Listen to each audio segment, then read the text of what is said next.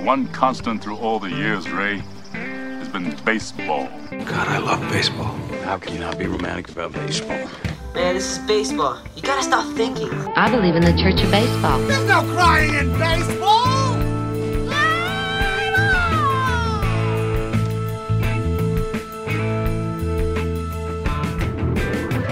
Hey guys, welcome to the show. I'm Andrew. And I'm Paul. And this is Play Ball. Baseball at the movies. This is the show where we talk about every baseball movie. Every single one. And we watch them too. We watch them first, and then we talk about them. The order is important. You know what else is important, Paul? Today is an important day. Do you know why? Is it my birthday? It's not your birthday. Damn it. You should know your own birthday. I really should, yeah. No. Today is our doubleheader show. Oh, yeah. We're going to do a deep dive on two movies in dialogue with each other. Two of them. If Ernie Banks was here, he could say, let's watch two. It's a shame he's not here. She should be here for every podcast. See what I did that? That was pretty good. See what I did there? It's pretty good. Because it's movies.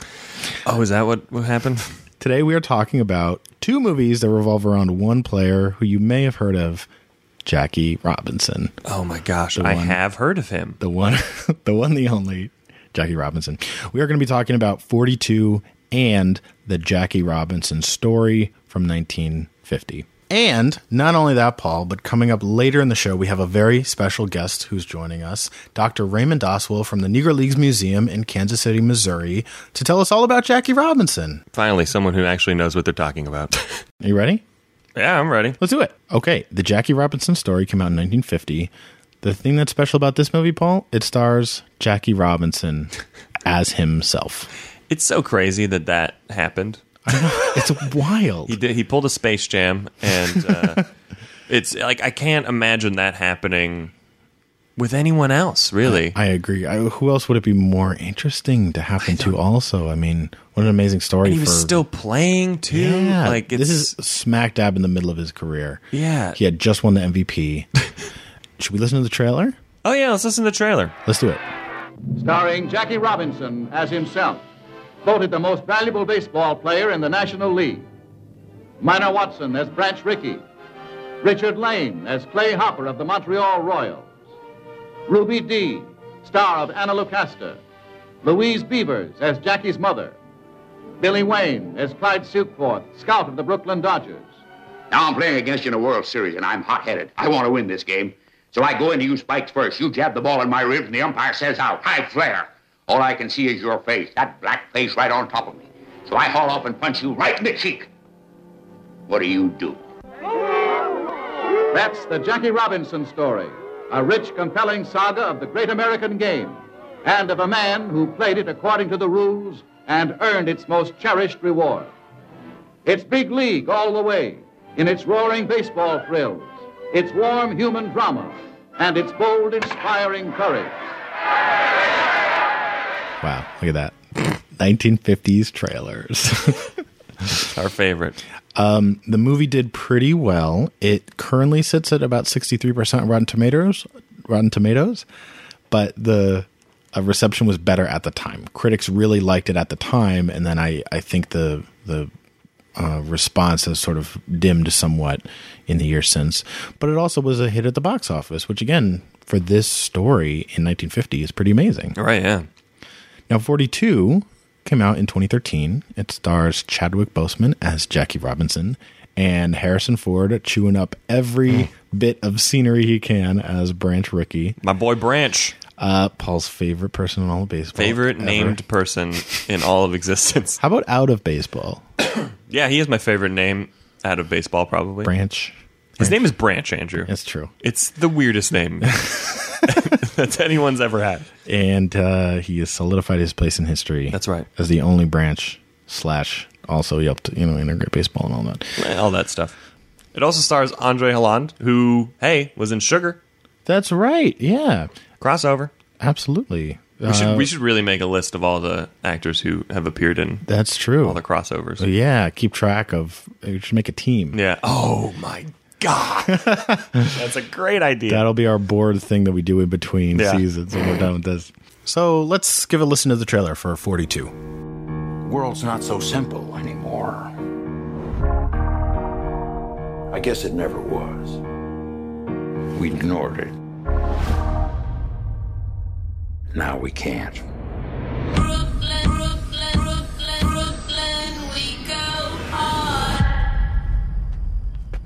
You Jackie Robinson?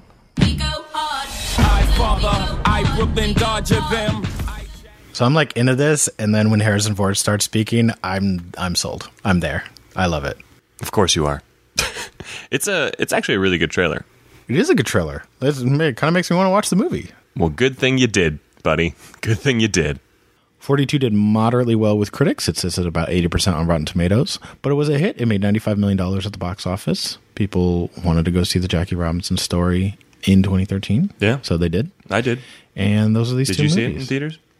I don't remember if I saw it in theaters, but I saw it the year it came out, so I might have seen it right when it came out on DVD, and I've seen it a couple times since then. I hadn't actually seen it since I saw it in theaters. Really? Yeah. This is my Interesting. first time since. Well, we're definitely going to talk about how we feel about both of these two movies. Yeah.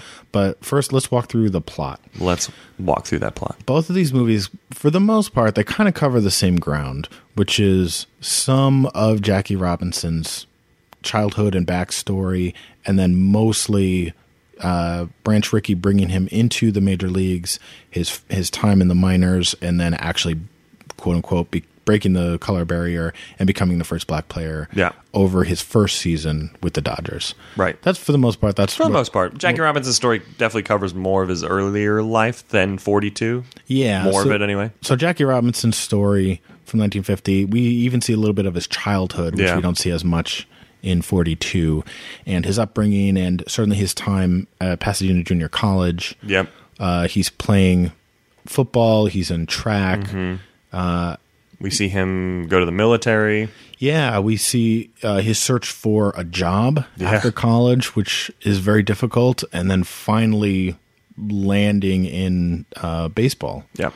Eventually. Whereas 42 kind of takes place, the beginning of the movie is right when he's already been in the minor leagues. Right. Or not, sorry, the Negro Leagues. Right. We actually see a Negro League game, which I don't think we do in Jackie Robinson's story. We see his him first in his at bat.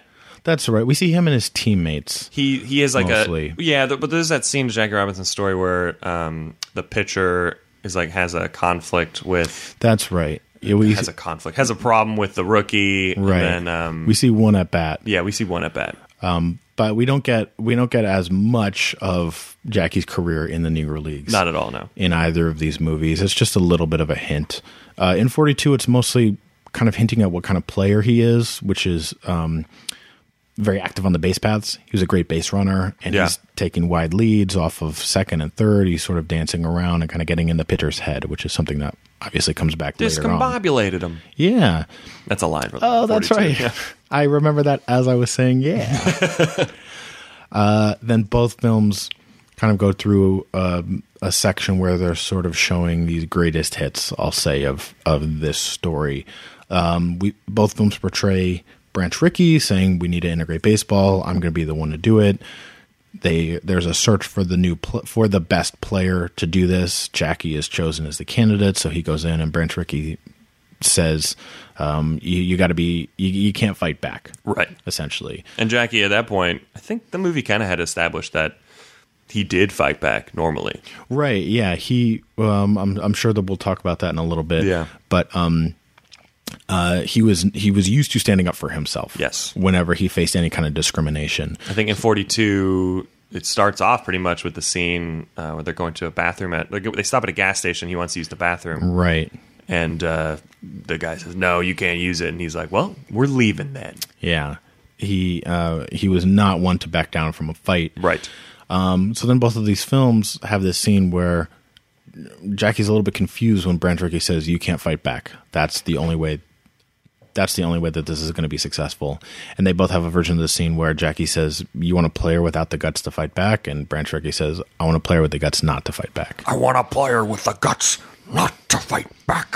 That was great. Thank you very much. That was actually, I just played on a soundboard. That was Harrison Ford's voice. No, it wasn't. No, that it was wasn't. you. Pretty, I would say that's pretty much him the whole movie. I love it. I love Harrison Ford's performance. It was interesting to see him play like close to his age. We never get to see him play like an old man. He's not Harrison Ford. He's trying to be Branch. He's a guy named Branch. That's pretty good. Yeah, that's good. That's very good. That was me saying the lines. Oh, right. Do you understand that? Yeah, I'll put a Branch Rickey filter on it. So we then see So Jackie agrees. He's first sent to the minor leagues. And when he gets there, he has to play under a racist manager, Clay Hopper. Right, for Montreal. Right. We see Jackie's career in the minors where he wins over Clay Hopper. That's sort of the point of this story, I guess, as Clay Hopper comes in. And in both films, they have him saying some racist insult right at the beginning. Right. It's different in each movie, but it definitely establishes his character. Mm-hmm. And then by the end of that first season in the minors, Clay Hopper's the one going to Branch Rickey saying, Jackie Robinson deserves to be promoted. He's a gentleman. Right. He's the best competitor I've ever seen. His athleticism is unparalleled. That's sort of his character growth over this period in the films. We also have Jackie being introduced to the white press, all the white press saying, "Hey, Jackie, what are you going to do if these white pitchers throw at your head?" And he says, "I'll duck." That's an emblematic moment for both of these movies. And then finally, he ascends to the major leagues, and he is brought onto the Dodgers. This is where I think this part of the film is explored much more in 42. I'd say the whole second half takes place in basically his first season. Oh yeah, in the majors. It's only the climax. It's only really the end of the Jackie Robinson story. But both films show some of the racist violence and vitriol and insults and horrifying vitriol that he has to endure. Yeah, while he's here. I don't know which one is more horrific, actually. They're both terrible. There's arguments for both. Yeah. I would assume that 42 is probably, in a weird way, more accurately portrayed. Maybe. Yeah, I think with 42 they take a little bit more liberty to be as explicit as it must have been. But in a way, the racism that he faces in the Jackie Robinson story, even if it's not using some of that specific wording and language, it's just as powerful. It's definitely bad, and gut-wrenching. Yeah. But he perseveres, through it all in both films, and both of them end up with him, Jackie and the Dodgers, winning the pennant after Jackie Robinson's first season. Yeah. Triumphant ending to the beginning of this experiment of integration in baseball. Yeah, both movies pretty similar plot-wise. I think the biggest thing is Andre Holland's character, Wendell Smith. Right, that's true. So Wendell Smith is a black journalist, a baseball reporter, who I don't know if he's hired or if it's just kind of a partnership. I think it's both. Yeah, it's not explicitly said. Branch Rickey basically brings Wendell Smith onto the scene and says, "Just be with Jackie, chaperone him in between." Right. In between games and hotels, and especially when they're on the road. Which actually happened, evidently. Yeah, for sure. They were friends. And Wendell Smith is also in 42. He's this sort of character or this vehicle for us to understand, or for someone to say to Jackie, hey, this moment is bigger than just you. Right. There's a lot of people riding on you having success at this. Yeah. So don't fuck it up. Right. Totally. And that's, I did a little bit of research. That's also based in truth, where he was very much on the side of integration. He was also black. And Wendell Smith actually had a cool firsthand account to tell his firsthand Jackie Robinson story. Yeah. He was literally roommates with the guy. There's a very striking scene where Wendell Smith says, because we see Wendell Smith in 42 attending every one of Jackie's games, and he's got his typewriter. Actually, the movie opens with him sort of summing up baseball. Yeah, that's true. But we see him sitting along the third base lines with his typewriter up on his knees, and he finally says to Jackie, like, why do you think I do that? It's because there are no black reporters allowed in the press box. This is big. Again, this is bigger than just you and baseball. This is very symbolic of progress in the future, and we have a lot riding on this. Totally. So that's these movies. That's basically the plot of both of those, both films. So this is obviously a huge topic. Yeah. And I think even both of these films, I mean, they're only exploring one part of Jackie Robinson's life. Neither of them go past his first season in the majors. I mean, you could talk about his entire baseball career. You could talk about his entire life afterwards. That obviously we could spend like 10 hours that is correct. of a podcast on. We're not going to do that. We want to hone in. So in order to do that, we're not really good at honing in general, but we're going to try. Let's get someone who can keep us on point. Right. What if we interviewed a baseball expert? What if we did that? What if we already did that? What if we already did that? Wait a second. I think we already did. We definitely did, yeah. I am so excited about this. Paul and I went out and got a real baseball person. That's right. To come on the show. Not just us fools. Finally, somebody who knows what they're talking about. It's a pre-taped interview that we were so excited to do and to share with you now. And he's awesome, and yeah. Let's do it. Listen to it. Go to the videotape. It's going to happen right /audio now. tape. Yeah, it's definitely an audio. There's also no tapes involved. Nothing about what I just said is accurate, except we got this amazing cool baseball guy, expert. Yeah. Let's check it out.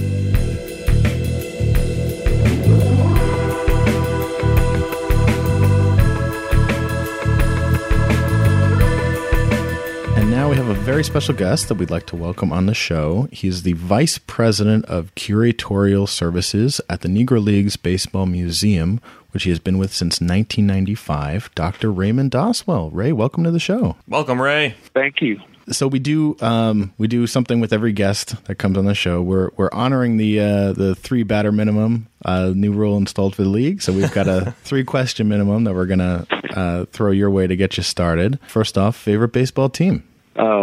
My favorite baseball team is the St. Louis Cardinals. Fantastic choice. Did you grow up in St. Louis? Well, I did. I grew up in the St. Louis area. Went to East St. Louis Senior High School. That's a St. Louis thing. I always ask you what high school you go to. Oh, nice. Second question up, Ray. Favorite baseball movie? Well, I'm partial to the Bingo Long Traveling All-Stars and Motor Kings, the only theatrical film about the Negro Leagues. Fantastic. Yeah, we're actually going to... We haven't watched it yet for this show, but next season it is on the list. We're very excited to watch that one. Make sure to have me back. Absolutely. Yeah, actually, yeah. Totally. We're totally going to have you back. And, Ray, third question. What's your favorite baseball memory? Wow. So I have a lot of memories when you work here at the museum. You get to meet a lot of people.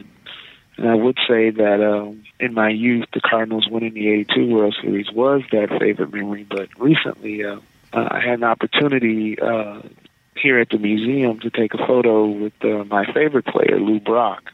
Wow. Lou, as you know, is an all-time great Cardinal and St. Louis Cardinals Hall of Famer, National Baseball Hall of Famer. And through work at the museum, I've got to know him and his wife for a long time. But he was at an event and here at the museum, and he asked me to come over and take a photo with him. Wow. Get out of town. And I think Mr. Brock kind of knows my face. He sees me enough. He may not even remember my name, but he thought enough of me and said, you've never taken a photo with me. Come over here. And we took a photo. I was completely flustered. I would have immediately started crying. Well, I got a rule here at the museum, especially I like to tell the staff, don't ask for autographs. Sure. Don't treat our special guests like any other guest, and let's act like we've been there. If you know what I mean. Totally.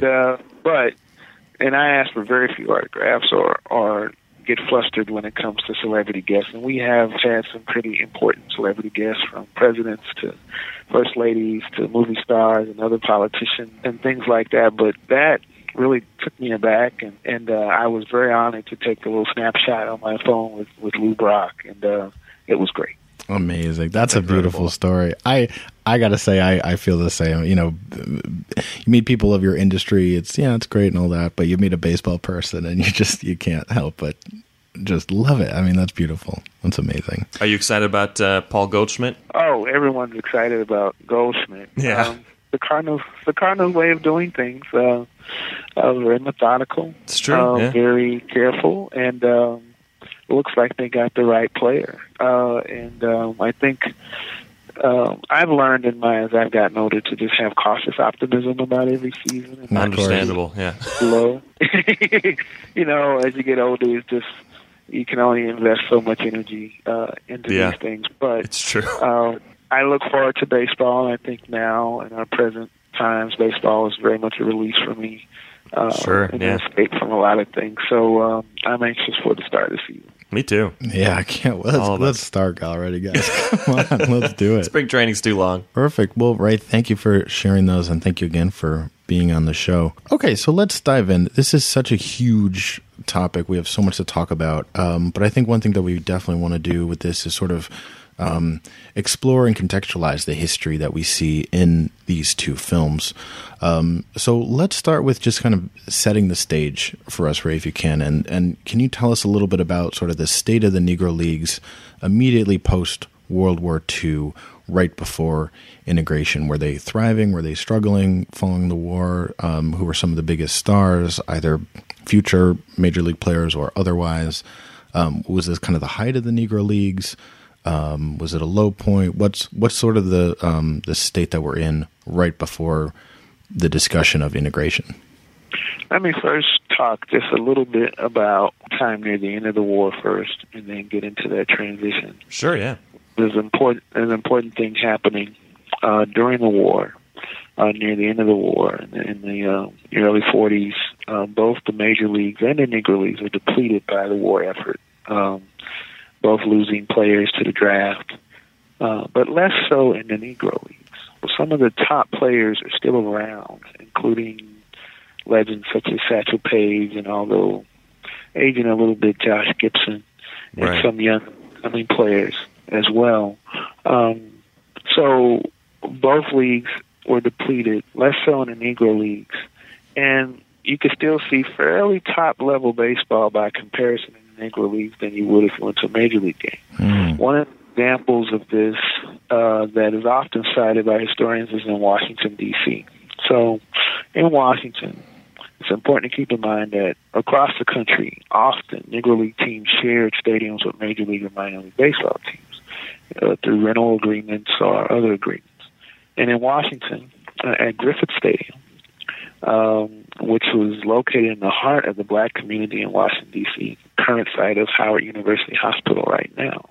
The Washington Senators played there usually during the week, and usually on the weekends, the Homestead Grays, who had moved from Pittsburgh, suburban Pittsburgh, to Washington to take advantage of the large black population there, and started playing their home games in Washington, D.C. Now, my understanding is that the Senators at that time would maybe have been one of the worst teams in Major League Baseball, whereas the Grays were in this stretch of close to 9 straight Negro League pennants. So, in spite of the war, Washington did not have segregated seating, or none of the games were segregated from the standpoint of fan attendance. So, white fans could go on Sunday, for example, and watch the Grays dominate, and back on Tuesday and watch the Senators and wonder what they're watching. Wow. I believe one of the famous slogans for the Senators was, for Washington, first in war, first in peace, last in the American League East. Oh, man. And so the owners of the Senators see this. They know these players. They have agreements, with the Negro League owners to play games. And it was a big ballpark. White fans can see that these black players were playing well and wonder, well, how they can help the Senators. Why can't we have them? And then it's just because of these arcane rules of segregation, which there never were any written rules that said that black players could not play with white players. Right. So fans began to speak up. Clearly, ownership certainly was noticing the quality of play. Whether they were willing to move on it or not was another situation. But to say that this was the heyday of the Negro Leagues would be an overstatement. I think they enjoyed much more success earlier, say in the mid to late 30s. The war, as I said, depleted the talent pool. But still in this period between 40 and 45, you had some very interesting talent coming through. And one of those talents was Jackie Robinson, who multi-sport athlete, Army veteran, and of course there was a whole movie about his experience in the Army, which you should say for another show. And all the things that he was going through, and he had an opportunity to play in the Negro Leagues primarily because of the war and the loss of players for the Kansas City Monarchs, which is the team that he played. But that gave him an opportunity after he left the military. Then, of course, the rest is history. But other players that were also shining during that period included Larry Doby, a very young, almost teenage Roy Campanella, And again, I mentioned the older players like Page and Gibson were still around. Monty Irvin, who had also had some military time, would come along. And then a few years after that, Willie Mays gets an opportunity in the late 40s. And then you move into the 50s after integration. You still have a small trickle of good players like Ernie Banks among them, and Eugene Baker, and others who eventually would make it to the major leagues. Between 1947, when Robinson debuts with the Dodgers, and 1959, it takes that long before every white major league team has at least one African-American or Afro-Latino player on their roster. Did you say 1959? Yeah, 1959. Wow. With the Boston Red Sox being the last team to have a black player with Elisha Pumpsie Green as their candidate. And the irony of that is that as early as around 1939 and 1940, Red Sox could have been the first team because they actually had a kind of a tryout, which wasn't very serious, but a tryout pushed by black newspaper reporters for the Red Sox. And it included a young player named Jackie Robinson, and they didn't sign him. Wow. What? That feels like one of those moments that you just wonder how different history would have turned out if they had. That's true. Yeah. It could have been a whole decade earlier. That it could have been the Boston Red Sox. Instead of them being the last ones. Exactly. And they suffered for it for many years, some would say. You can look at writers like Howard Bryan who've written about this, the fact that a team like Boston ultimately was very slow in recruiting black players even after Green. Although they had some very good players, and ultimately you get some great players like Jim Rice down the road. But some would say that is an additional curse. There's a curse of the Bambino, and then there's a curse of them being slow to integrate their team. And that was one of the things that may have held them back in developing some consistent winners. Totally. To join people like Ted Williams and others. Right. Well, you kind of touched upon it a little bit about Jackie being kind of in the right place at the right time in terms of because of his military service being able to come into the league at the right time. So I guess the question here would be, well, why Jackie Robinson? Was he kind of at the right place at the right time? I mean, obviously he was talented. We all know that. But was it just kind of a kismet kind of thing that Jackie Robinson was the first one to break through? Well, our president, Bob Kendrick, here at the museum often says that it was divine providence that this all lined up the way it did. But certainly, I think people like Ricky and maybe even Bill Veeck at the time, who was trying to get ownership of teams, they all recognized the talent of black players. And I think even other ownership recognized the talent pool of black players that was available to them, but didn't want to pull the trigger on it. So Robinson, one, getting the opportunity to play with the Monarchs because of the war, I think is an important factor, which really did coincide with the fact that Ricky wanted to make the bold move of trying to tap into that pool of players. It helped that he had the military experience, although he had some trouble in the military. It helped that he had played in integrated settings in college. With the football and track? Athlete. Yeah, football, track, and basketball, and also a little tennis. I understand the only thing he couldn't do well was swim. Oh, boy. He played tennis, really? Yeah, apparently he played some tennis as well and was pretty good at it, especially in high school. But his brother was an Olympian, so he had just a tremendous athletic pedigree. And some would say that he was one of the greatest athletes of the last half century in that period. So you had that working for him, and he was someone who was also is often cited in the films and also in other places that he and Ricky shared religious faith as well. And that was something that was very sustaining to Robinson. So there's no denying at least that influence from his mother and drove him in life. So those things impressed Ricky and made him an ideal candidate. But Ricky was also looking very heavily at a player like Roy Campanella at the time. And I know Monty Irvin was also being strongly considered, and many historians have said that Monty Irvin was probably the ideal first candidate. But even Irvin recognized that who had also had military experience, but had really bad experiences in the military with white officers and things like that, that he didn't feel that he was strong enough to do it. Plus, he also had some injuries that he wasn't sure that he was confident that he could do it. But I think a lot of those players, including Satchel Paige, who people would have thought might have been the first because of his notoriety, would pay deference to Robinson as someone who they believe was the right man at the right time, that he exemplified the temperament that was needed to be successful, even though that was not his reputation as far as temperament, and that and obviously it worked out.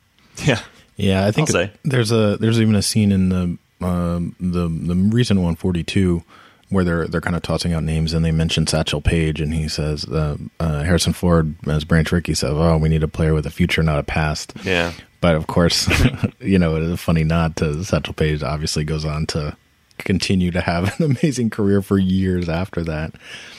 Indeed. I guess the other half of this that I think we want to talk about, not just, you know, there's sort of two sides of this coin. Of one, obviously, it took a very special man, a very special player in Jackie Robinson to have, you know, what it takes to be the first. The other half, I guess, is if you could talk a little bit about just sort of the forces that sort of made this moment happen. In both movies, they sort of portray, I guess, on the owner's side and with Branch Rickey and his team, the motivation to integrate is sort of a mix of three factors. It was money, so a black player would bring black fans to the ballpark; talent, and that the Negro Leagues represented a kind of untapped talent pool that could help the Dodgers win. Which goes back to money. And third, in that it was just the right thing to do and taking a stand against racism. Is that an accurate sort of dynamic of this trifecta force motivating this, or are we kind of, you know, looking back with rose-colored glasses a little bit?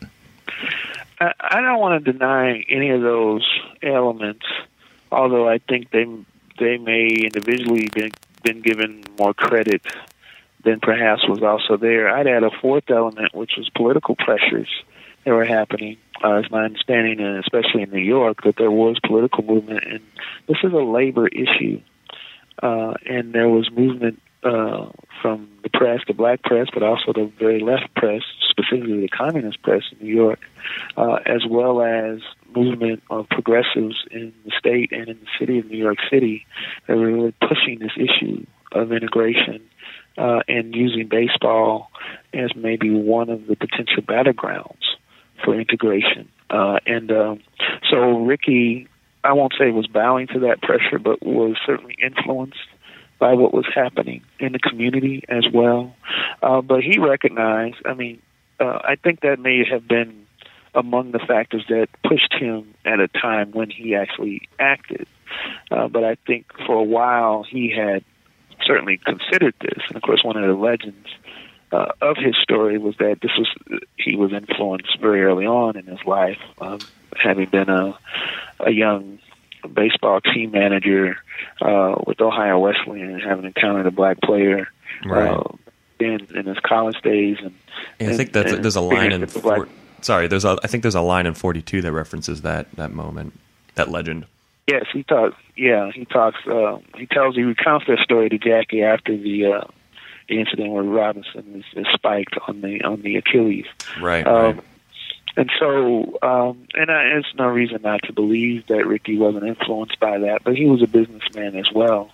I can't say that, obviously, owners certainly saw black money as something that would be a positive, but there were certain teams that were getting black money anyway, because, as I noted earlier, these teams were renting stadiums to black baseball teams and already getting the money of black teams and fans. And it is well documented that a team like the New York Yankees were opposed to integration. Primarily, among the primary reasons, was on this ground. So keep this in mind. So the New York Yankees often rented Venerable Yankee Stadium to the Negro Leagues. The New York Black Yankees sometimes played there, but usually they could rent out Yankee Stadium for 14 Negro League doubleheaders. Wow. Maybe once a month for play. the Yankees also own the Newark Bears minor league team over in Newark, who rented the stadium to the Newark Eagles Negro League team. The Yankees also own Blues Stadium here in Kansas City. They own the Kansas City Blues minor league team and rented the stadium to the Kansas City Monarchs. Wow. The Yankees are making money every direction. They are not in a hurry to integrate baseball. Yeah. And they are among the last. They're losing, three tenants rent. And they say so. There's a letter from Lee McPhail, general manager, who says this, among other things, in terms of their business model at the time. Plus all the racial misunderstanding, for lack of a better word, that was happening in terms of or what would be perceived as racial misunderstanding between or animus that might come from certain fans or certain other ball players and not wanting to deal with that. So this money, they're making some of the teams, and notably the Yankees, they're making black money already. So the influx of fans was not going to be a big deal. Now for the Brooklyn Dodgers, maybe so, but it's something to say now. Black people, they like Babe Ruth, they like the Dodgers, they like the Yankees, they like the Red Sox. They went to those games. Yeah. In many cases, those stadiums were not segregated. I mean, they would go. It's just that when you had a black team in your community, you had those opportunities as well, and you had a sense of pride to go and spend your money there as well. It wasn't exclusively for white people to go to Major League Baseball games. So, but certainly it is true that when Jackie Robinson and those black players got on those teams, black fan attendance shot up. Right. And people tried to come out to those games, and folks had to accommodate them. And it's a matter of do you really want to turn away true fans because you have some attitude whether black and white should be together? That's something that people had to think about seriously. Right, absolutely. And especially for is obviously a very different time, but if you were somehow able to isolate just a pure baseball fandom, who wouldn't want to go and watch Jackie Robinson? Right. What an amazing talent, amazing player. I think those were my favorite moments actually from the Jackie Robinson Story movie, was watching him play on 35 millimeter film as opposed to the old highlights, which are cool, they're good, but watching that movie for the first time, watching him actually play baseball, I was like, oh my God. Yeah, really special. It was incredible. Yeah, and so what's good about that too is that you may have studied the history of that film. That's after the 49 season. And right. He's a little out of shape, and he just won the MVP, and he's at the height of his stardom. And I would even say that, he might have been, what's the word they use, that he had a swell head, about himself as a ball player, but, also some of his issues of advocacy are starting to come out. And so he films that in the off season and shows up at spring training, later that February and March, just kind of having tried to hammer out that film. And so, but still, even not in top shape, he looks amazing. He does, yeah. Those baseball scenes, so it's very interesting. I think that's actually a perfect segue. So one thing that I want to also, if you could explore for us, is talking about Jackie Robinson, the man and the advocate, I guess, sort of separating him, if we can, from, the legacy and the icon that he's obviously become since then. One thing that both of these films portray a little bit is two things. One, integration was seen as an experiment, not necessarily the great experiment. Yeah, and inevitability, that we sort of think of it today maybe. And also Jackie might have been a little bit hesitant to embrace this sort of larger symbolic role. And I think he says in both films, I just want to be a ball player kind of thing. So I guess if you can talk to us a little bit about that, how much did Jackie Robinson, the man, sort of embrace this larger symbolic significance of what he was doing at the time? Did he embrace it? Did he welcome it? Or was he hesitant? Did he embrace it later on? Obviously, he had a long life of activism and advocacy.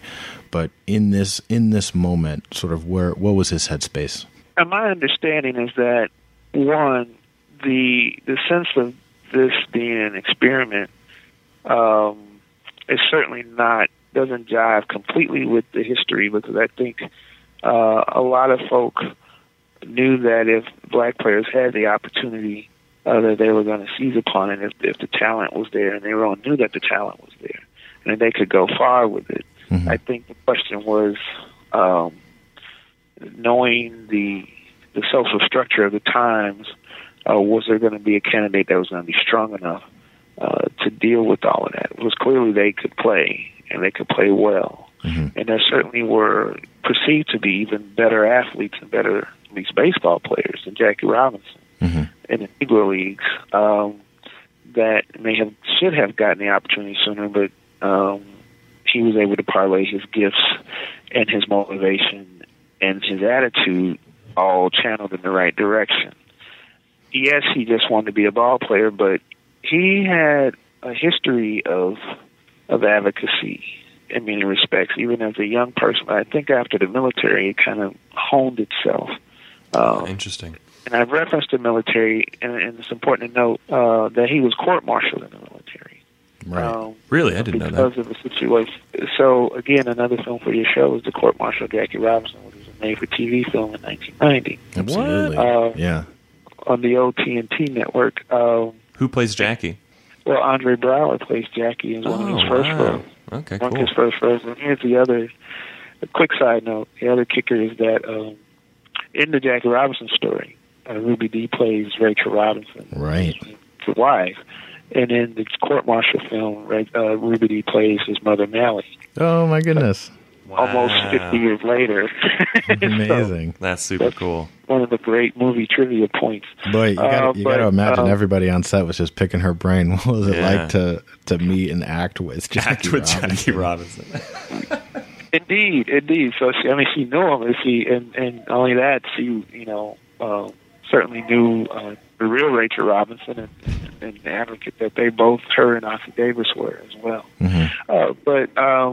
But the court-martial, and again, he was court-martialed for not moving to the back of a civilian bus in Texas where he was stationed. Oh, wow. So there was a Rosa Parks moment before Rosa Parks. Wow.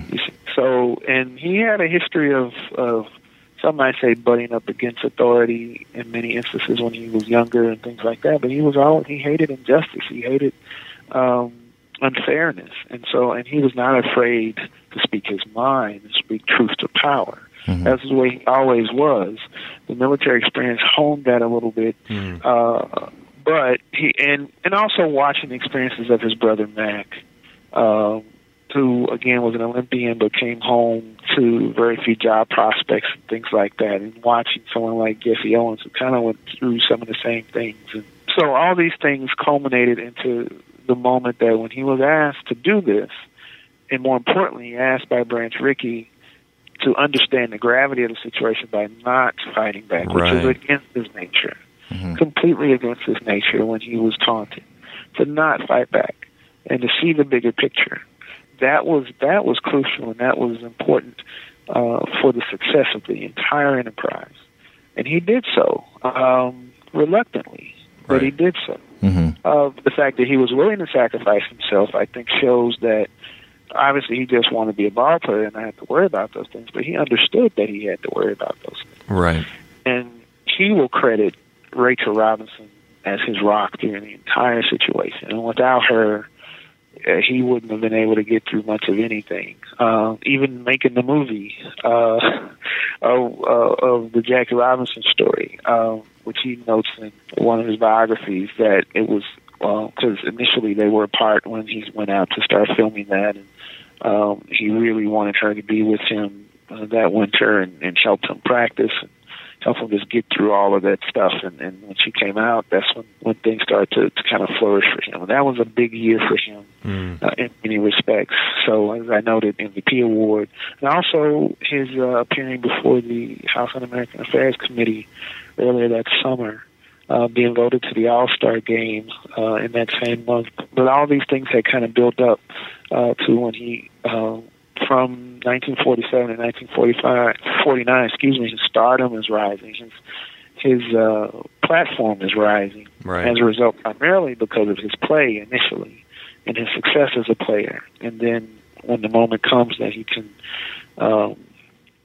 be more than a ball player, he does that by speaking out and not taking guff from anyone, but being really a leader of the Dodgers. Absolutely. And obviously the two films kind of cover the same ground and sort of end after just his first season, which is, sadly so incomplete because he had such an amazing full life. You could make an entire movie about post-baseball career and advocacy. I actually have a quote from Rachel Robinson that said, "In remembering him, I try to de-emphasize him as a ball player and emphasize him as an informal civil rights leader." That's the part that drops out, that people forget. And certainly in the Ken Burns documentary, which is a much more complete picture. We're not doing documentaries on the show, unfortunately, but it goes on. Maybe when we run out of movies, we'll cover documentaries. Season 39, But he communicated with presidents, Eisenhower and Kennedy and Johnson. He knew Martin Luther King. He marched. He always kind of used his fame for a bigger purpose. Certainly post his amazing baseball career. Indeed. And all these experiences and working with other players and really culminated into what he wanted to do. He saw injustice. He wanted to do something about it. He knew he had a platform to do it, but he also sits in a transition of the activist athlete in terms of how the athlete should be portrayed in society, especially for the African-American athlete. His predecessors, the examples of Jack Johnson, Jesse Owens, Joe Louis, who was a very important friend of his, but even he did it differently from all of them, and was a man of his moment in terms of understanding his celebrity, his fame, and his influence, but also at a critical moment in the country's history where even folks are transitioning away from what they thought he could offer them. Right, yeah. Absolutely. I mean, especially in baseball. I mean, I think that's one of the elements that it's hard for maybe modern audiences to kind of understand as much as in the moment. But, it was a time when baseball was the nation, unquestionably the nation's pastime in a way. It's maybe not as much today or competes with, football or, I don't know, esports, video games. But baseball was, so dominant on the national stage. Yeah, although I would argue that it's still important. Oh, yeah. Absolutely. Large way. And maybe even preaching more to the choir over here about that. Well, good. It's even more important, I think, than even people give credit for. But at the same time, if we're talking about race issues in particular, it is hard to ignore that our modern game, for the last decade or so, as far as African-American participation, has hovered around between 7 and 10% as far as participation. Yeah, absolutely. Culturally speaking, I'd say the African American has as much as in common with our Latino brothers, but that participation has been above 20%, 25% for a long time as well. So there are folks who wring their hands about that. I think as long as young people can see the example of Jackie Robinson, but also enjoy baseball and get the opportunity to parlay that into a great education, that's all right with me. And I think Robinson would agree, and Mrs. Robinson I know would agree, and because that's one of the things that he did after his life was to establish the Jackie Robinson Foundation, which really doesn't support baseball players. It supports college scholarships for minority students. Right, that's great. Yeah, speaking of black players in general, let's shift conversation, I guess, a little bit to the Negro Leagues. In terms of before and after Jackie's integration, obviously we were talking about them booming, but let's say his first season, was there a bit of resentment towards Jackie or excitement for Jackie during that first year? Were they, hailing their brother, getting to the finally breaking through, or was there like a sense of that should have been me? And then even after he broke out, in terms of how successful the leagues were, did the Negro Leagues die out right away, or were they able to adapt and survive for a time? I know I just asked a lot of words, but I think I could break it down because sure, I think depending on who you ask, the opinions varied as far as individual players. I think collectively, though, players were happy and excited for Robinson, right, in particular. And it's important, too, to keep in mind that Robinson had, even before baseball, had kind of established himself as a bit of an athletic celebrity. I mean, people knew him from his college heroics in football and other things. So he was not an unknown commodity, if you will. Like, he didn't just come out of the blue. so to speak. And sure, there were players who probably thought that they could have gotten the opportunity sooner. But having seen Robinson and seen him play baseball, they felt that, oh, this is probably an opportunity for me now, if I can find myself. And so that was inspirational to a lot of players. It was mixed for Negro League ownership, in that Robinson in particular was basically signed without compensation to the Kansas City Monarchs. It wasn't a trade, he just left. And so the contract situations in the Negro Leagues were not always airtight, but they became real airtight after that. And so you can go find contracts which were basically copies of the uniform player contracts in Major League Baseball. Oh, okay. And so what the owners did is they pivoted and turned themselves into a minor league system of sorts. And they were able to then begin to organize and negotiate for player contracts and things like that afterwards. And so this is when players like Campanella and Newcomb and Larry Doby and others get an opportunity to go to Major League Baseball. And then that happens, as I noted, between 47 and 59, which was the time period where teams begin to integrate baseball. You have close to 120 players moving in that time period, and they're moving between Major League Baseball, minor league baseball, Latin baseball, Mexican leagues as well. A lot of player movement at that time. And then eventually, though, the league teams, the Negro League teams, by the early 1950s, say 1955, you started to see less of those players moving, and now you're seeing more players coming direct from, say, the African-American colleges or just straight from their hometowns and going straight to minor league baseball. And the Negro Leagues becomes less of that portal or conduit for recruiting players.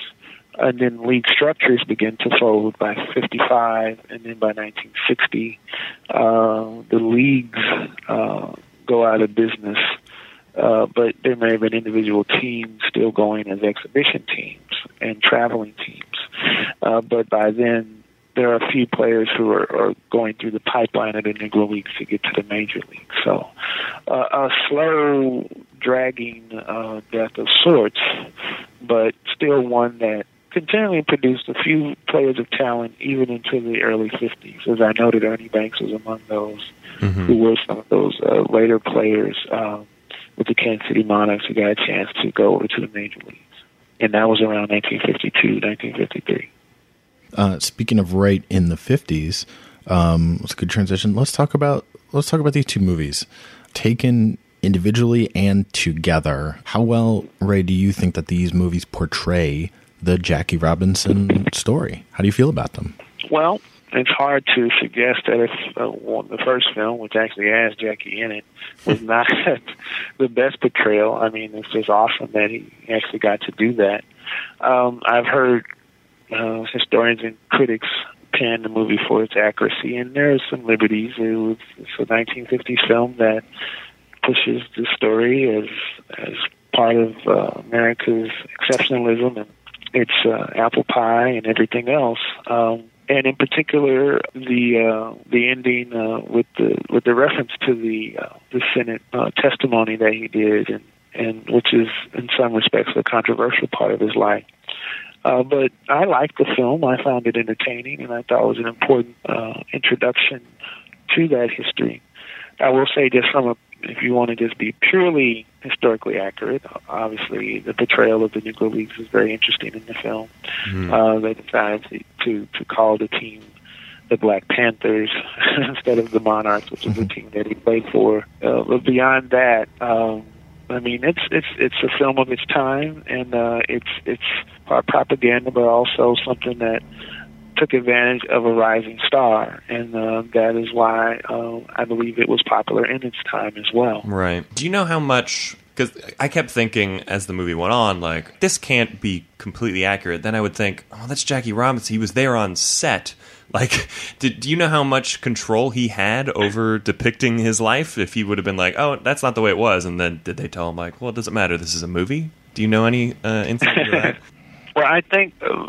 my understanding of reading some Robinson biographies was that he kind of went along to some degree, and he had some editorial control, but really it was someone like Branch Rickey and someone in Ricky's office who was one of the promotional person.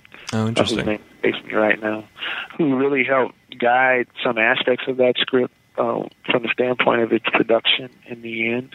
So, but I can't think of anything specifically that would have Robinson would have been like, oh, we're just not going to do that kind of thing, right. Or that came out of it that he would just completely object to. Like I said, they took license with names and things like that, and maybe the sequence of things. But situations like the black cat being thrown on the field was something. If it didn't happen to Robinson, it certainly happened to other players. Sure. Those kinds of things did happen. And obviously they had the moments of comedy relief, but like that one. What's that one character with the glasses? The short guy, Shorty. Remember him? He's got the platform shoes. He had the platform shoes. Yeah.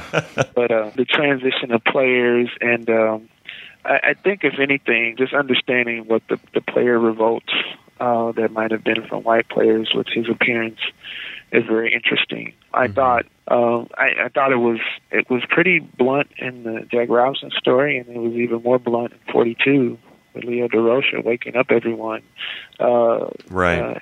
Vanna to let them know. And the line from that says, that Robinson's coming, and there's more just like him coming right behind us. So you better get yourselves together. So, and that was the true point. Yeah. And how'd you feel about 42 as a whole and Chadwick Boseman? Well, I thought it was very good. I thought it hit home. I've heard critics say that it was a Disneyfication of the story, and I can't say I completely agree with that. There were some really intense moments. Yeah, there's some dark stuff in that movie for sure. Yeah, and I'm not sure what folk who criticized it were really looking for, or maybe they thought that things might have been overly dramatic to some degree, but I thought it was a well-paced and important film in that regard. Historical accuracy on a couple of things, though, where a license was taken, the situation with DeRocha.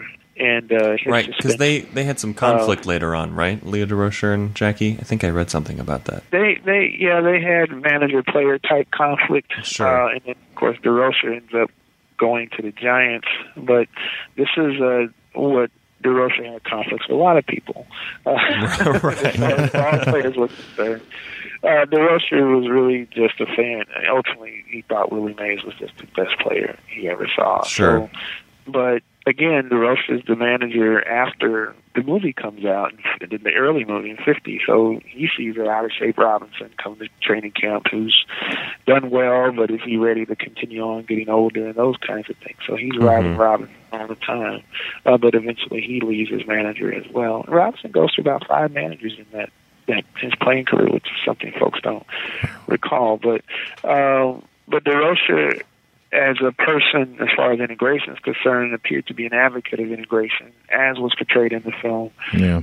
Was someone who was certainly not opposed to and was ready to win. Now, again, his suspension was due to gambling and not what was portrayed in 42, which was cavorting with movie actresses. But there's that, and I think there was always some issues in the way that pitcher Fritz Ostermuller was portrayed from the standpoint of his vitriol towards Robinson. Although it did happen, they got into fights, and that those earlier fights were ones that some would say, some of the historians would say, galvanized the Dodgers around Robinson when those incidents happened. But I like the film, and I think it was an important film, and I think the timing of the film was good as well. And I like Boseman as Robinson, and he did well. I think, depending on who you ask, Ford as Branch Rickey, I think that's the only time that I ever recall Harrison Ford actually taking on a persona of someone other than himself. Harrison Ford. Yeah, you know what I mean? It's so true. I actually watched an interview with him, and he said that. He said he read the script, and he told the director he wanted to be in it, and the director said, "Well, I want a character actor." And Harrison Ford's like, "No, I don't want to be myself. I'll actually act. I'll do it." I mean, it was amazing. I thought just from a presentation standpoint, he was spot on, and it was great. I couldn't agree more. Yeah, I love his performance. I saw a video of I think it was Branch Rickey on What's My Line, that old 50s game show, and yeah, because I was curious how accurate it was, and yeah, he's pretty much just like that. No, he studied him well. Oh, definitely. Andrew, you told me the other day that Spike Lee was actually thinking about doing a Jackie Robinson biopic, I guess a while ago. In the 90s. In the 90s, that would follow him from, what did you say, from his ancestors, his entire right? life, from as a child, as the grandchild of slaves, through his baseball and post-baseball career. Which is a shame, because that sounds amazing. I guess this is a two-part question. Oh, yeah, go ahead. Well, I can tell you more about that because Mr. Lee, I went to an event back then at the university here, and Mr. Lee was the speaker. And this was after the Malcolm X film, and that's where he and Buck O'Neil, the great Buck O'Neil, was in the audience with us as well. He looked at Buck and said, "Yeah, I wanted to do a Jackie Robinson film. And, finding the right actor, it was important." At the time, he didn't feel like he could find the lead that satisfied him, which Denzel Washington, as he noted, was long in the tooth by this time. And so it never really came together. And even the 42 film actually was started by Robert Redford. Oh, wow, I didn't know that. It was Redford who initiated this whole thing and ended up with Touchstone and that crew. But Redford was the one that got the ball rolling on this, and that was a call. It was a phone call to the museum. It was a letter first from Robert Redford to Buck O'Neil. It came to the museum saying, "I'm going to send a writer out there to do research on this potential project." And this was maybe like 8 years before the film actually came out.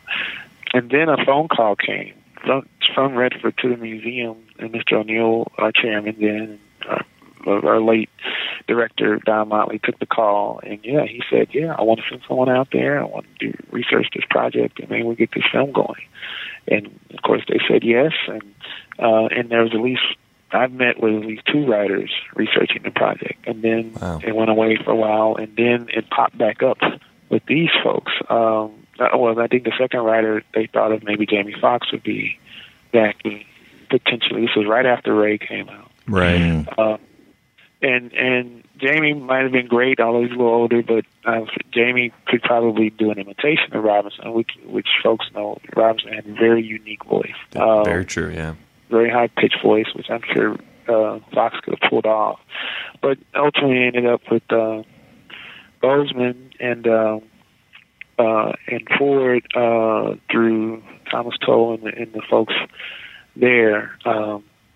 And I'm sorry, I'm going on, but we had a premiere here. Please keep going. We had a premiere here of the film in Kansas City because one of our patrons is an attorney for the studio here in Kansas City. Oh, cool! And made a connection to us that when they were premiering the film, they asked if we could do something here. Of course, here in Kansas City is the world headquarters of AMC Theaters. So, we donated one of the multiplexes, and we had a red carpet premiere that included Harrison and Chadwick and Andre Hollins, who played Wendell Smith.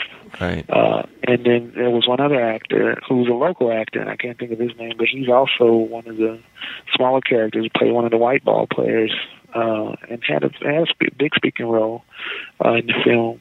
And he lives in town and just was happening. And so he came too. So we had him.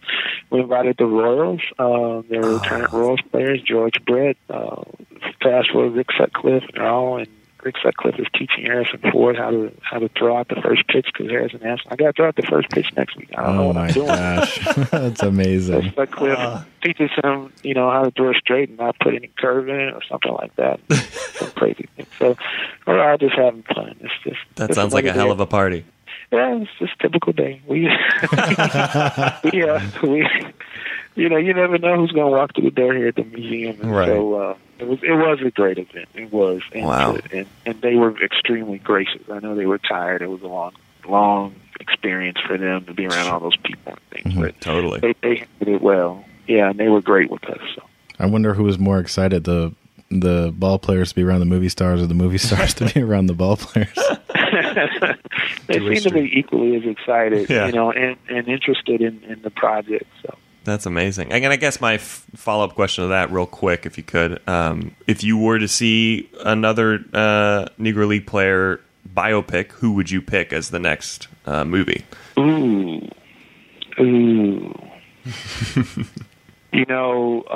That there's such great stories out there.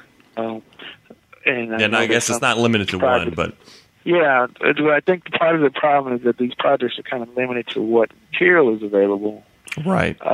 And guys in my role and historians, they like things to be more documentary. They don't trust Hollywood to do these stories. Which you just gotta, okay, that's fine, but Hollywood has a different agenda than, say, a documentarian does. Correct. But having said that, I think I'd be fair to say that I think that everyone would really like to see Andrew Foster, Interesting. one of the co-founders of the league, to get his story out, if it's possible. Yeah. I mean, it's at the beginning of the Negro Leagues, and it has an interesting life history of his own, and died at a young age. That's one.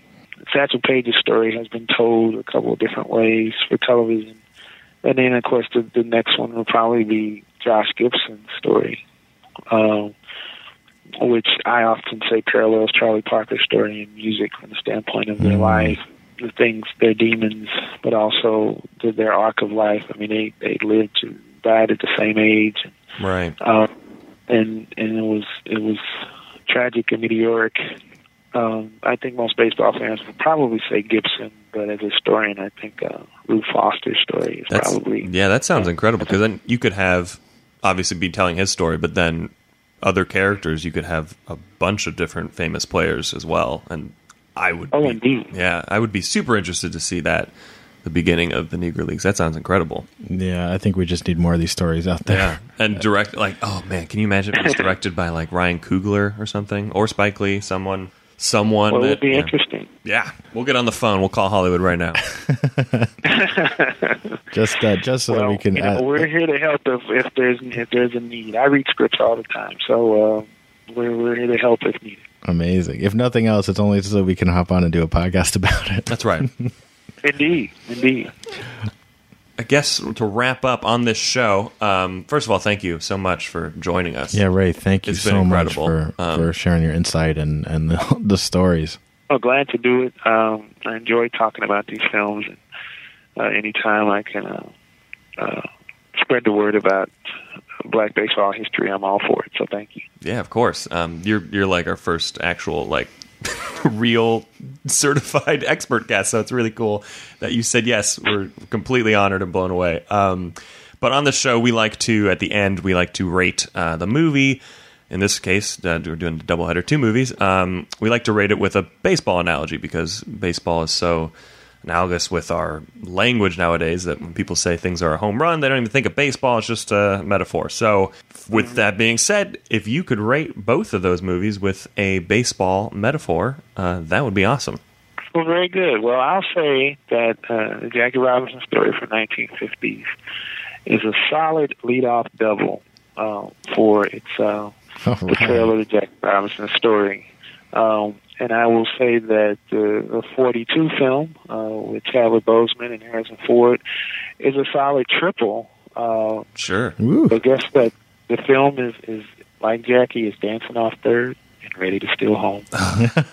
That's probably the best rating we've had the whole season. Absolutely. Ray, also, we want to give you a chance to tell us a little bit about the Negro Leagues Museum. How can visitors find more information if they want to attend any sort of events you have throughout the year? Please tell us a little bit more. Well, the Negro Leagues Baseball Museum is located in Kansas City, Missouri, home of the Kansas City Royals. And folks can certainly come as they're visiting the Royals during the season or any other time to stop by the museum. We're just a few minutes away from the stadium as well, near downtown Kansas City. You can go to our website at www.nlbm.org sportsbase.com.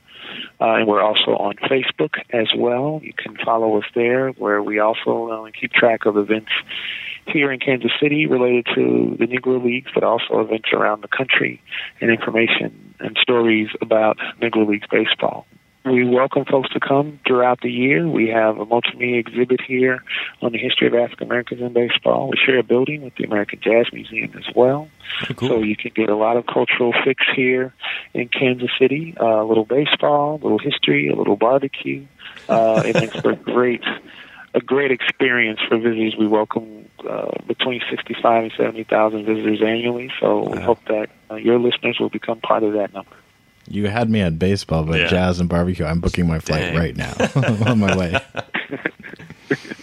Well, Ray, thank you so much for coming on the show and sharing your knowledge and your stories, and we look forward to having you back in the future. Yeah, for the Bingalongo. Yeah, glad to do that. I'm an expert on black baseball and television as well, so just let me know. Well, expert's a strong word, but I know a little bit about it. You definitely. I would say 200,000% more than us. So you're an expert. And I guess I'll sign off by saying good luck to the Cardinals. Except I'm a Dodgers fan, Paul's a Giants fan, so not that good. Right. You know, okay luck. We'll probably all lose to the Astros anyway. So. There we go. Yeah. Well, they're pretty good, but it should be a good season. I'm ready for it to start. Thanks for having me.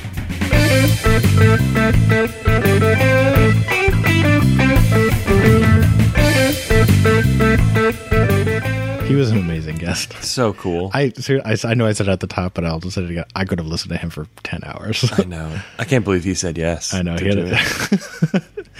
He had some amazing stories, and we definitely have to have him back. I love how he just nonchalantly was like, yeah, I read scripts and I've helped consult on the movie. It's like, oh my God, dude. Awesome.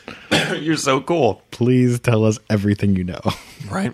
And we're definitely, like we said in the interview, we're definitely going to have him back for the Bing-along. the Bing-along All-Stars. Which is coming up in season 2. Yeah, it's coming up. I'm excited. Neither of us have watched it, right? You haven't seen it yet. So let's wrap up talking about the Jackie Robinson story and 42. Paul, what do you feel about these two films? I like both of them. I think the first one which one's the Jackie Robinson first story? one, in chronologically speaking, the Jackie Robinson story. As a film snob, I would say it filmmaking wise is not the best. It's pretty straightforward. It's a pretty straightforward old movie, which is fine. Love old movies. I think the best part of it is Jackie Robinson literally being in the movie. Absolutely. And we kind of talked about this in the interview, but like watching him play baseball on 35 millimeter film as opposed to whatever they were using to film baseball games at the time, to see him essentially in like HD play baseball was incredible. Yeah, because I mean you can quibble about his acting, you know, and it's in the not script good. and all that. It's just not very good. Well, you can quibble about all that, but when he's playing baseball, he's not acting. He's actually, that's true. Yeah, you're actually getting to watch him hit. You're getting to watch him dance off the bases the way he would, that's and true. Run and steal. He had such a signature run. Yeah, I completely agree with you. Watching him do what he does throughout this movie is just so special, and not something that any film, I mean, I guess, you know, documentary footage, but anything else is going to be able to recreate, no matter how else you feel about that film. Yeah, that is so special of a thing to get to experience. For me, that makes it really cool. No, yeah, that was my short review. I think was like Jackie Robinson should play baseball in every movie. Yeah, completely agree. That part was incredible. The Godfather, Aaron Brockovich. Yeah, just Ocean's a little 11. clip, just him playing baseball in the background, something. All of them improved. Overall, the movie, the Jackie Robinson story, I kept watching it thinking like, oh, is this accurate? I mean, he was there, and then by the end. And we touched about it. We talked about it in the interview with Ray, that parts of it definitely dip into propaganda, especially at the end. I was rolling my eyes so hard when it was like, and this could only happen in America. Yeah. And it's like, okay, well, yeah, but also the whole fact that he had to break through the color barrier is a direct result of America. Yeah. So I think 42 takes that and definitely tries to get rid of that element for sure. Because I like 42 as well. I mean, if you think about it, also just, you know, even at the time, the movie came out again smack dab in the middle of Jackie Robinson's career. Right. A lot of you can't have a scene like you can in 42 of another manager, assailing him with racist insults, because those guys were all still around. They were all still playing in the game. So, the kind of propaganda machine wasn't going to allow some of that reality to be portrayed. It just wasn't. And it was what, 1950? Yeah. The Civil Rights Act hadn't happened. In terms of civil rights, 1950, when that movie came out, still were pretty non-existent. Yeah. Jackie Robinson was really the only one. So or the start of it, really. So in terms of the movie, I think accurately portrays that time on the surface and beneath it as well. Mm-hmm. In terms of the rose-colored glasses aspect of it. Well, what do you think of the Jackie Robinson story? I think I kind of summed it up with that. I mean, it's I would on the whole agree with you. I think I enjoyed it a little bit more than you did. I mean, I agree. Maybe and like Ray said, the historical accuracy sure could be debated. But right. I think the fact that it exists, the fact that it came out at the time that it did, and just getting to watch Jackie Robinson for all this time, it's kind of all worth it for that. Is amazing. I mean, there are even we were talking about his acting. There are even some scenes where he doesn't have to act as much. He's more kind of reacting. I wrote down two things. One is the scene where Branch Rickey is telling him, this is what you're going to face. You're going to face people calling you this and calling you that, and they're going to be hurling these insults at you all the time. And he's sitting there and watching his face. I mean, you imagine what is going through his head of, we just did this, and he must have been thinking about, I mean, it was 3 years old at the time, 3 or 4 years old. Yeah. So he must have been, wounds were still fresh. Yeah, just reflecting on that and what he actually had gone through, in the years since that actually happened. Between that conversation was in maybe 46, and then the movie came out in 1950. So whenever they filmed it in the off season, and the other scene is it's towards the end of the movie. There's a whole montage of kind of all the racist insults that he has to endure once he's finally in the major leagues. And there's some terrible stuff. There's someone puts a black cat on the field that he goes and he scoops up, and they get out a shoe shine thing, and it's just the way that it's filmed is you sort of see all these little incidents, and they're kind of blurred over him sitting in the dugout just kind of taking it. Right. And those two things, because he doesn't have to act, he just has to kind of react, I guess. True. I was profoundly moved. Yeah, by both of those, and I think those are the two instances for me where he kind of loses a sense of, I got to hit my mark and say my lines and things like that. And then you put that with, again, all the baseball stuff where he's not acting, he's playing baseball. I just think it's a special movie to get to witness that. I think if it wasn't Jackie Robinson in that movie, I don't think I would care at all, really. I mean, I would, but I think the fact that he's in it, playing himself, it becomes this amazing time capsule thing where absolutely where it's like this piece of history that is not far removed from the story they're telling time wise, and they're telling it, and we get to see their version of it, that's distorted, that also tells us stuff, but it's not distorted at the same time. It's a really cool piece of history. Well, so how about 42? What do you think? 42 I enjoy. I think the movie works best when it's not trying to be overly dramatic or I guess cheesy is probably not, there's probably a better term for that, but I like it. I want it to be so much better, I guess. Right. Is my biggest feeling. It's not a bad movie by any means. I think, again, when it is working, when it is clicking, it does. But there are times when I feel like it dips a little bit into very cliched stuff. I think the baseball in the movie is great. Mm-hmm. I think all the way that baseball filmed in that is filmed in that movie is really, really good. What do you think about it? I think it's pretty good. Yeah. I can definitely see the same things that you bring up. I think it's similar to the Jackie Robinson story. I don't think it kind of affected my viewing experience as much.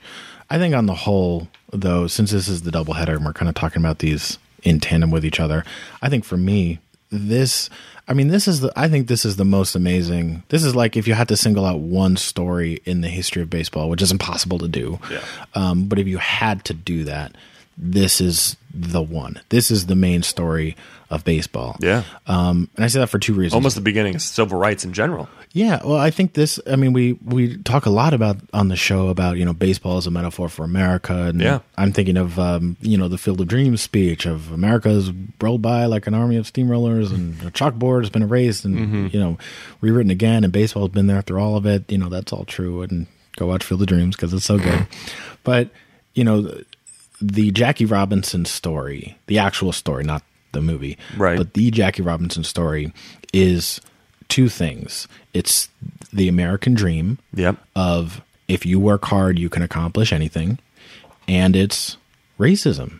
It's, how are you supposed to... The two are very intertwined. ...deal with this thing, which is such a part of American identity and history. Yeah. And so I think of all the stories in all of baseball, this one is... There's more to explore, and it's more complex, and it's more interesting, and it's more emotionally moving than any other story in all of baseball. Yeah. If you've got to pick one, this is it. So for me, I guess that's beautiful and amazing, but he had such an amazing, full and complete life. Right, yeah. That, like we said 10 times on the show, I could watch like a 10-hour movie of Jackie Robinson. I almost would have preferred like HBO to make like a series. That'd be amazing. Just about chronicling his life. His grandparents were slaves. He was the child of sharecroppers, and he lived through the Depression. Right. His career as an athlete, he could have been a superstar in any sport that he touched.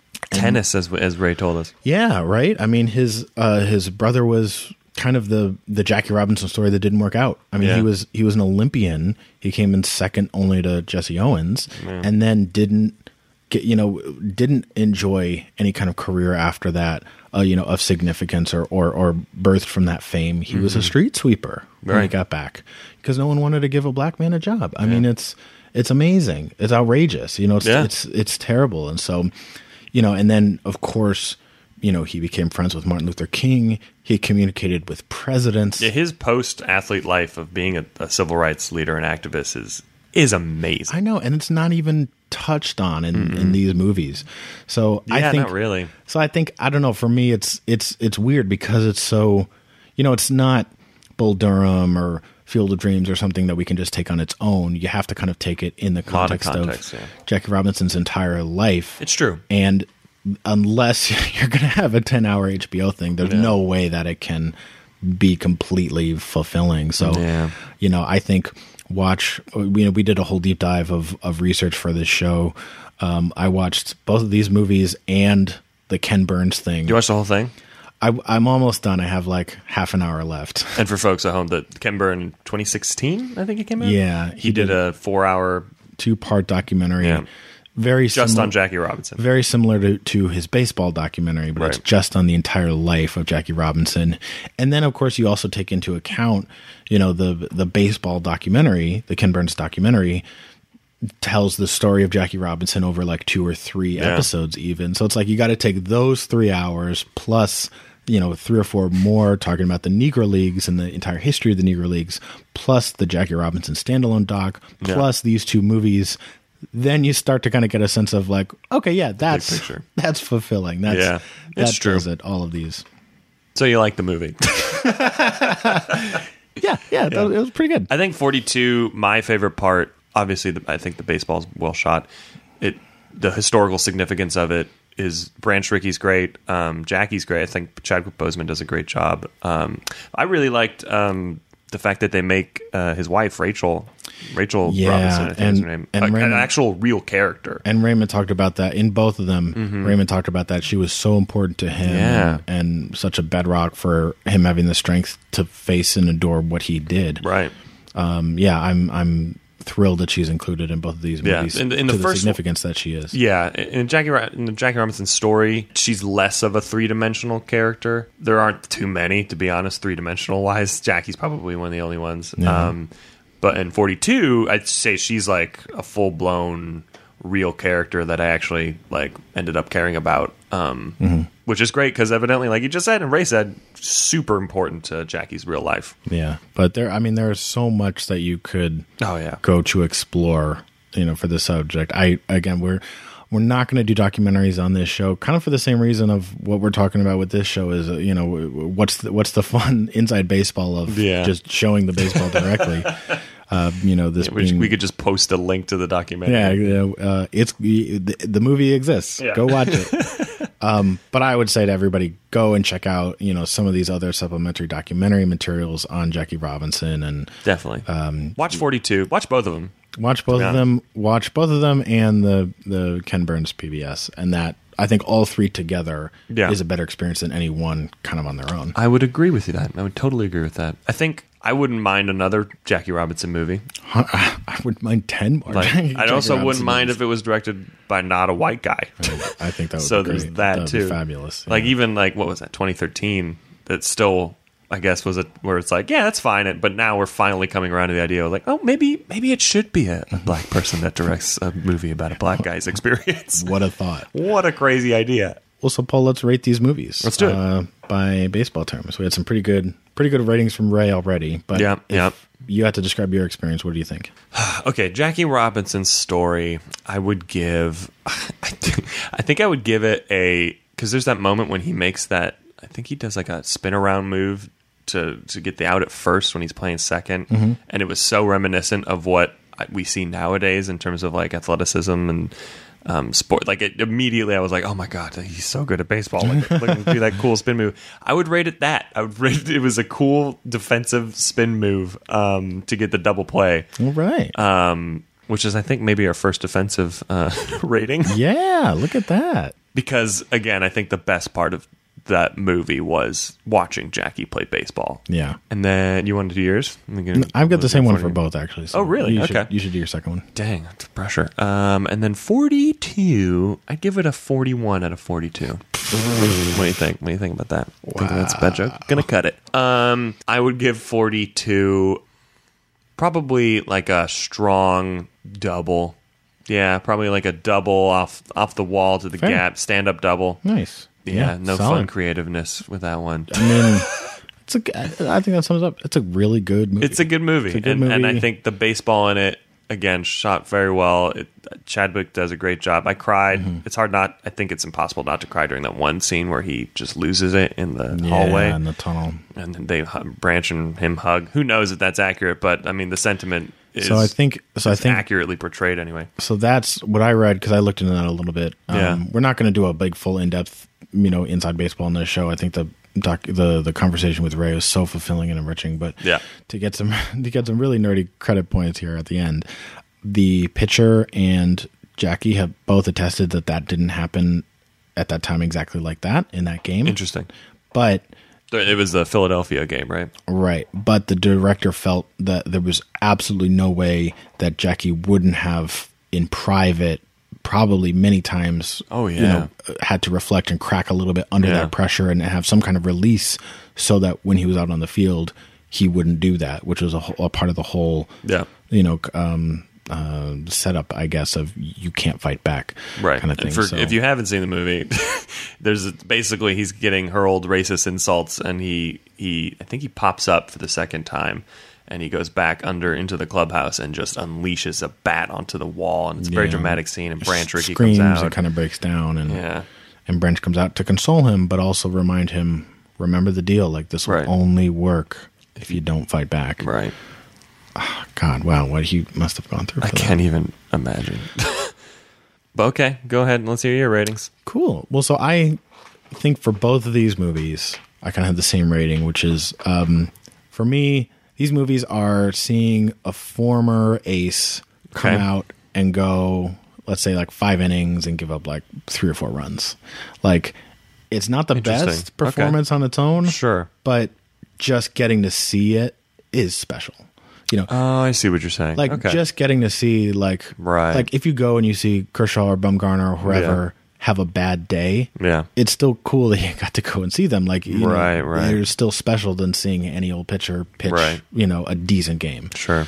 That's what it feels like for me. Is like, yes, both movies could be better in a lot of areas, and both of them feel a little bit incomplete, but because you're getting to experience this amazing special story and this amazing special player, it's coming in at a higher level from the get-go than I'd say most baseball stories or movies.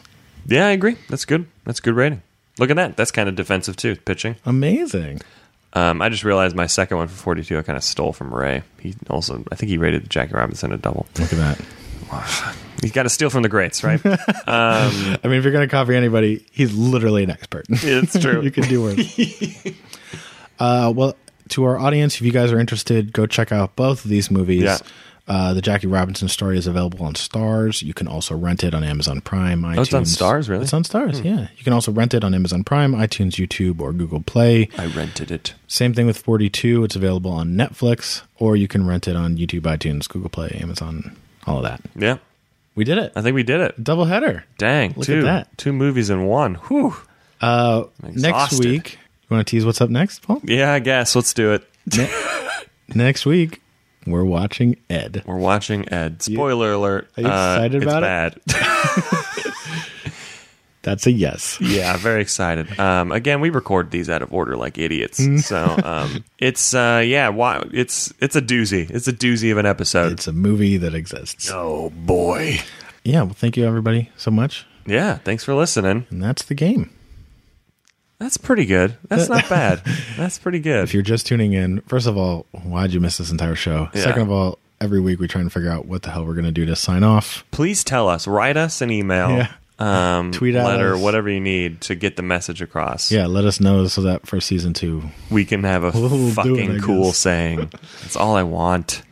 Well, Till next time. till next Till next time. go watch these movies. Yeah, please. We'll catch you next time. And go to the Negro Leagues Museum in Kansas City. Yes, absolutely. Plan a trip there. They have a lot of exciting events. We want to keep these podcasts a little bit evergreen because we don't want to, promote something that you're going to miss if you're hearing this later. That's going to be there forever. Broadcasted. But yeah, definitely go on the website, go to the museum, check it out, attend some events. They're fantastic. Tell Ray we said hello.